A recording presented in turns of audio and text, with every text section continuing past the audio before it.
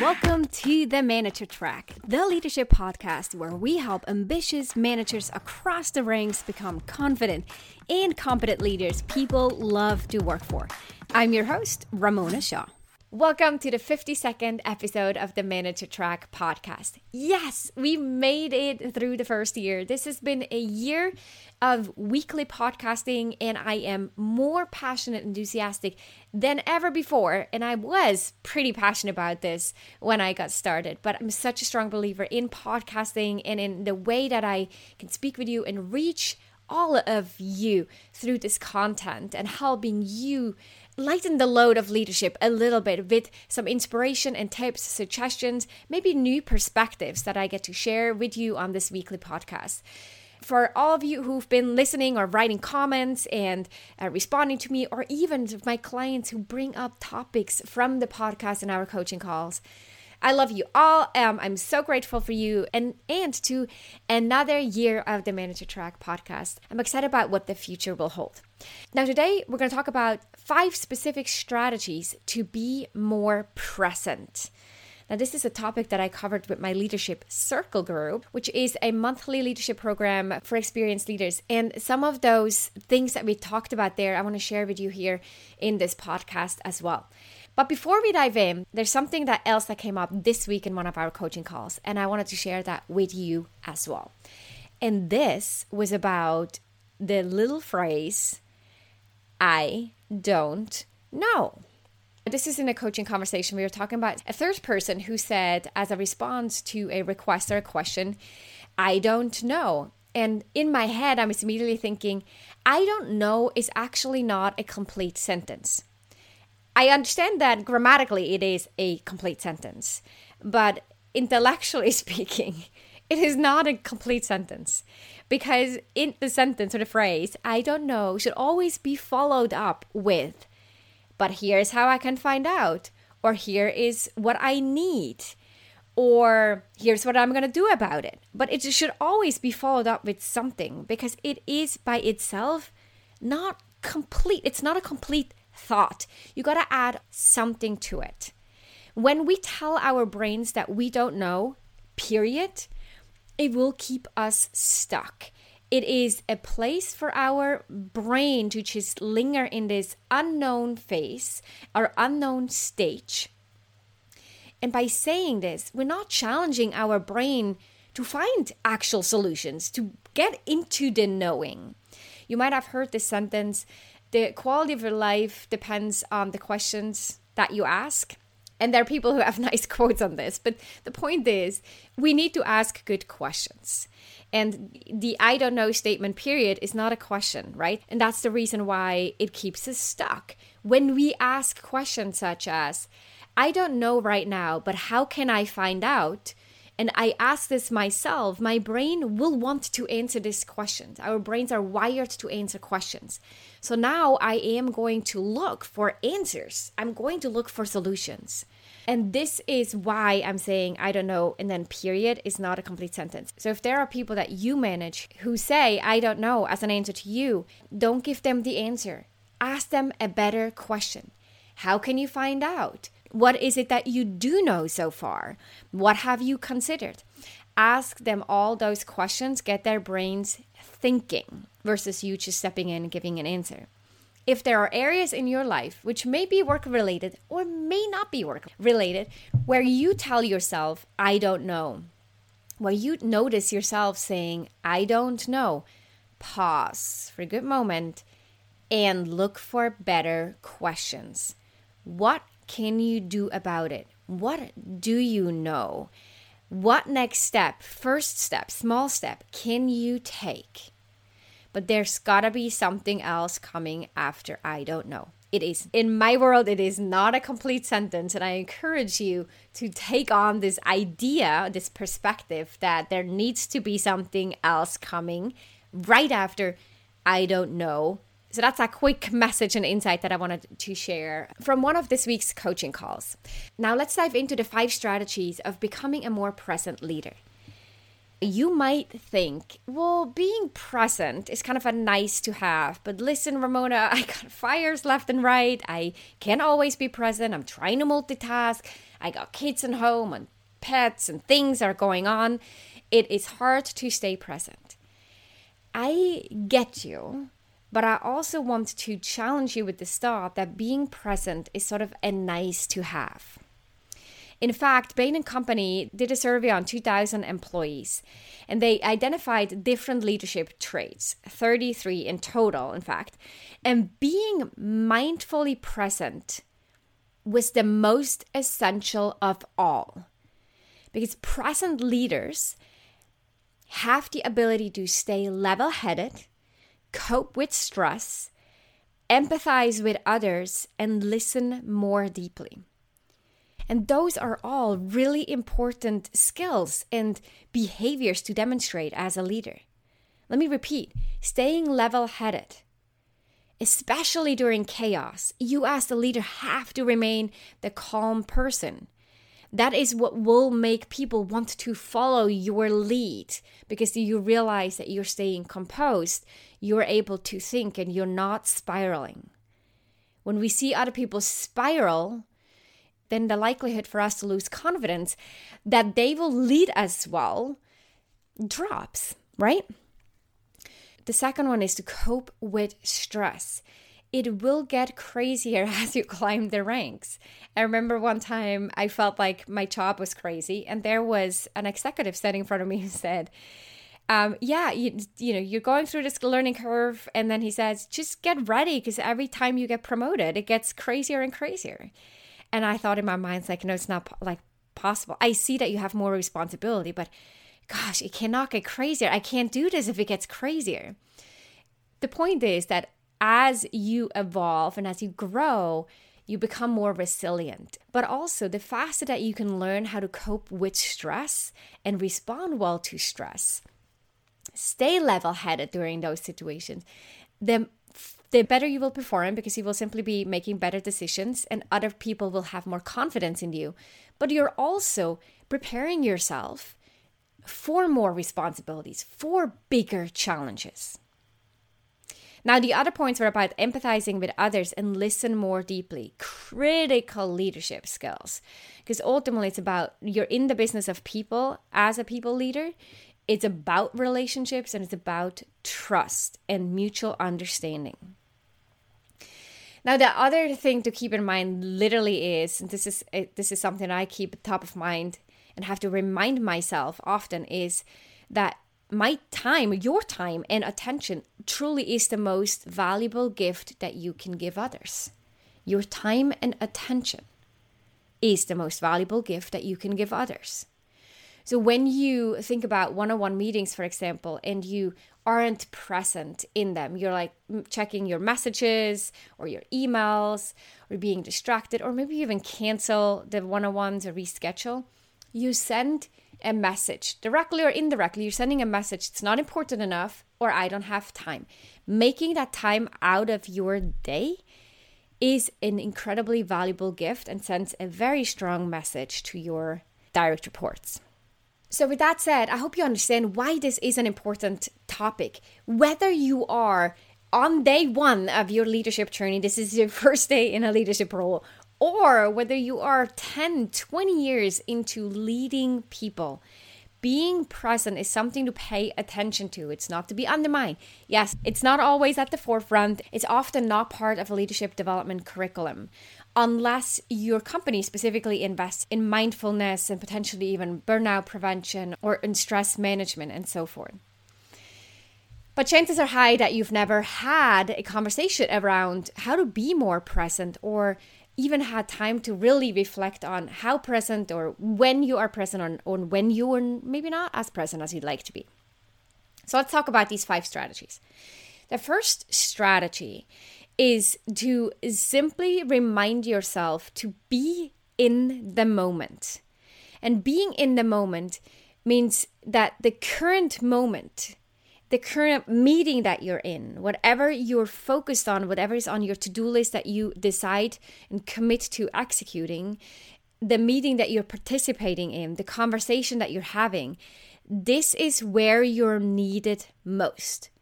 So you're making an upfront decision when you plan your week and when you accept invitations or decline them, or when you decide to respond to certain emails or not. That's when you make the decision.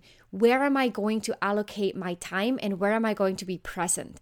Then once you're in it, this is where you should be. It is also where you need it most. Being present in the moment then will also allow you to practice reflective listening, because you're not focused on other things. You keep in mind that this is where you need it most. You being 100% present will allow you to practice reflective listening. It will help you see things and hear things that you might have otherwise overlooked or not remembered. You might be able to connect dots. If you were distracted, you wouldn't see. It is also what allows you to address the elephant in the room, because likely you had the chance to read the room and to notice what is the elephant in the room.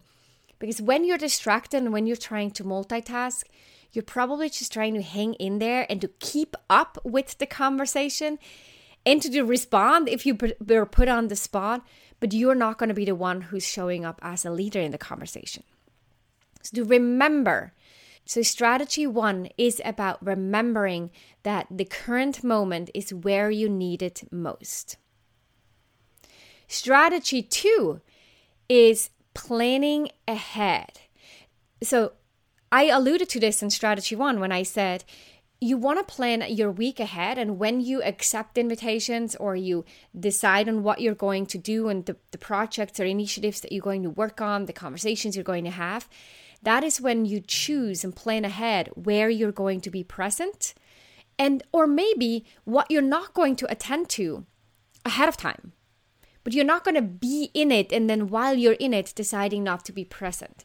Because if you do so, you're being reactive, and it's a high chance that you're reacting to some sense of like stress factor or fear factor or like your instinctual and emotional brain are reacting to what's going on outside of you, versus you using your thinking brain, which is your neocortex, to properly plan ahead and make decisions for what you think is best for you and best for what's the demands and the role that you have. So the more that you plan ahead, the better you will do. The more that you plan ahead, the easier it will be. It is similar to, for example, when I plan ahead when I will go to the gym. The moment that gym shows up on my calendar, I do not question that decision unless I'm physically sick. But otherwise, I made that decision ahead of time because I knew this is going to be the best time for me to go to the gym. I need to go to the gym X amount of times, or exercise or meditate or go on a walk or whatever that is for you. But I decide ahead of time with my thinking brain, not in the moment when I think, oh, I'm stressed out, I should respond to these emails because maybe then my client thinks, why is she not responding to my email? It's been too long. And so I feel I want to please the people, and I get into this emotional reactive state. No, I don't allow myself to get there because I plan ahead on when am I going to into the gym, and then I will be at the gym and will be present. The same thing here. So plan ahead where and how you want to be present. This can also include to plan ahead how you want to demonstrate your presence to others. It can be that you write handwritten notes, or in an office environment. We know and hear about a lot of those CEOs or founders who schedule in their calendar to walk through the factories, right? Or to walk through the office and just linger around and have chit chats with people around in the hallways. They actually put that on their schedule. It's not that this idea just popped up in their mind and then they drop what they were doing and they go walk around the factory. No, they had this planned. They would say every morning from 9 to 10, I will walk around and talk to people. Or every time it's someone's birthday, it's in my calendar and I will write a handwritten note to let them know how much I appreciate them. Or every time it's someone's anniversary or someone may had a big success, I will send flowers or give a gift or do something. So you plan ahead on how you want to show your presence so that others feel seen, heard, and understood. What are those little things that you want to demonstrate to others? I remember that one of the managers that I had made a big deal out of celebrating people's birthdays. So the assistant would make sure that everyone's birthdays was in their calendar. There was a reminder in there that would alert my manager of their birthday probably a couple days in advance. We would all sign a card. There would be flowers or chocolate and things like this on there, and a balloon. I forgot, but it was a big deal. Birthday was a big deal. That specific leader chose to celebrate people's birthdays in this particular way. It wasn't in the spur of the moment. It's like, oh, it's your birthday. Sure, let's celebrate. No, this was very intentionally planned ahead of time. Now, birthday is just one of the things that you could do. I encourage you and want to invite you to think about, what is it that you want to celebrate? How do you want your team members to be seen, heard, and understood? Think about this for a moment and then plan ahead. Good. Moving on. Strategy number 3 is to solve less and listen more. So being fully present and listen with an open mind is often the most powerful way to solve issues. It is not to give advice and to solve it for other people. Simply being present, listening attentively, asking specific questions, instilling confidence in others, letting other people see and know and feel that we trust them to come up with solutions, that we have confidence of them figuring it out. That in itself often solves it.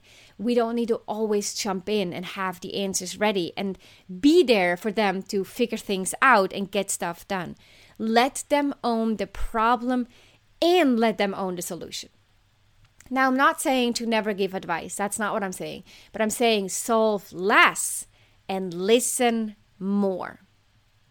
So that's strategy number 3.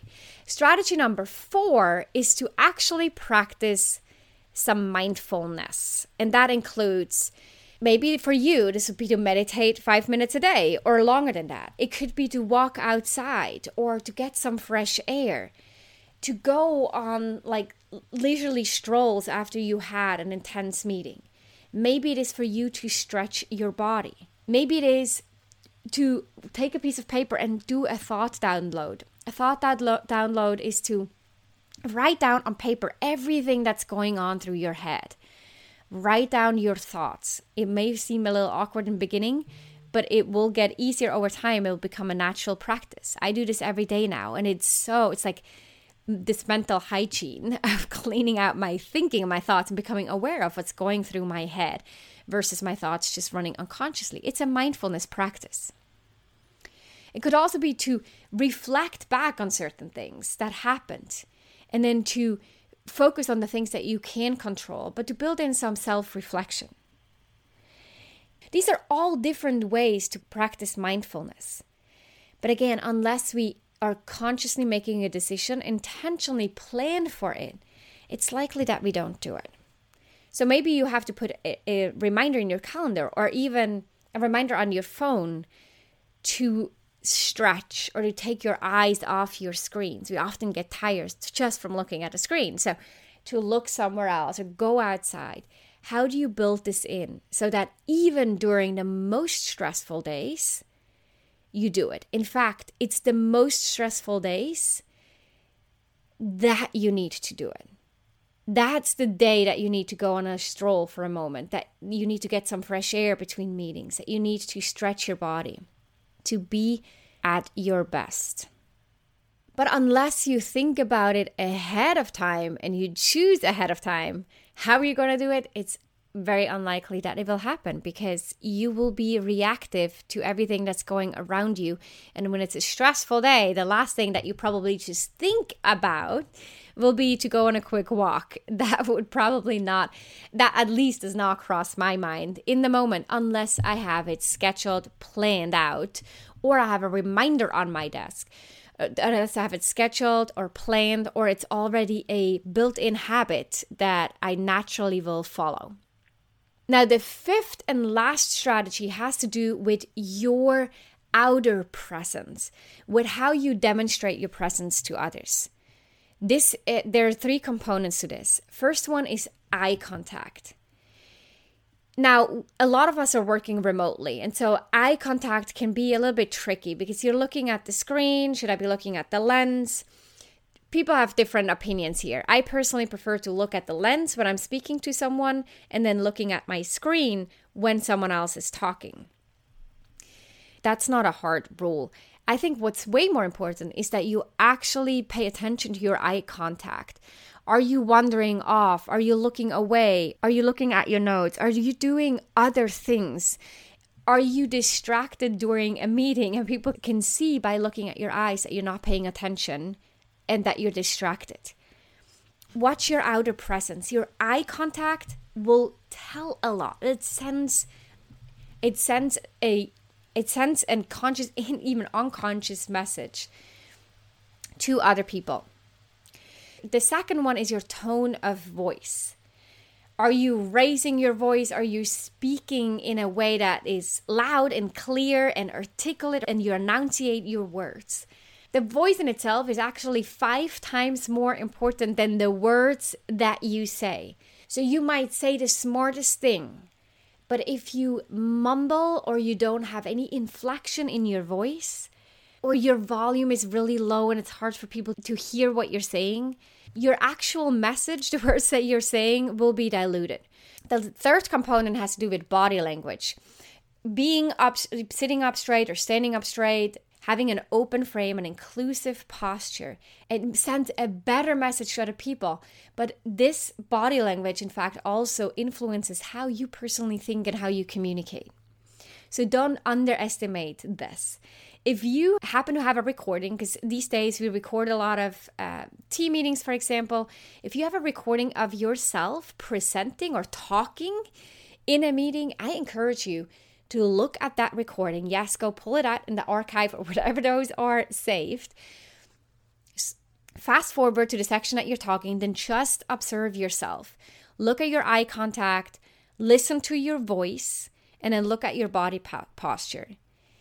Is it coming across as a present, confident, and competent leader? Or does it not? And if not, then what is even just one thing that you can tweak a bit and do better next time around? It is about getting better a little bit at a time. But if we move from one thing to the next, we never actually reflect and look back and how did we do? And what is one thing I could do better?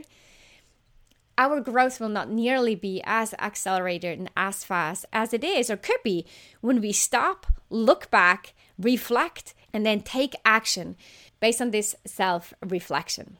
So let me do a quick recap. The 5 strategies were: 1, be in the moment. This is where you need it most. Number 2, plan ahead.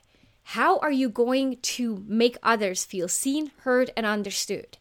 Where are you going to demonstrate your presence, and how are you going to do so? Number 3, solve less and listen more. Strategy number 4, practice mindfulness and plan that ahead as well, especially during the stressful days. And then strategy number 5 has to do with your outer presence. It goes hand in hand with your executive presence. It's your eye contact, your tone of voice, and your body language. Are they demonstrating that you are fully present, engaged, and open to the conversation that is happening right now? Or are you feeling disengaged or uninterested in the conversation? Right? You might have even noticed in my tone now, I'm like, as I'm leaning over, as I'm slouching as I say this. Instead, when you open up and you use gesture, eye contact, tone of voice, body language, all of that to demonstrate your presence to others. Those 5 strategies combined will boost your presence as a leader, how you feel about it, and how other people perceive it. And again, doing this will help you cope with stress, stay level-headed, empathize with others, and listen more deeply. All really, really powerful leadership skills. So now I invite you and encourage you to put this into action. Instead of just listening to this podcast and moving on right away to something else or to another podcast, pause for a moment and write down your key takeaway. What are 1, 2, maybe 3 things that you want to start implementing right away? And then Go do this. Apply it, make it happen this week. Get the ball rolling and start boosting your presence as a leader. Now, if you found this helpful, please share it along to friends, other colleagues. Also, if you can spare 5 seconds to give this a 5-star review on the podcast platform that you're listening to, it would help me reach more people, more leaders with messages like this, and it means the world to me. Thank you so much. I'll see you next week in another episode of the Manager Track podcast. Talk soon. Bye-bye. If you love this show, then you'll love even more my free training for new managers. If you haven't watched this training yet, then I'll strongly encourage you to sign up at ramonashaw.com/masterclass. You'll discover the key shifts you'll need to make as a new manager and the number one most common mistake to avoid. Plus, you'll walk away with actionable tips that you can apply in your role right away. Go to ramonashaw.com/masterclass to sign up.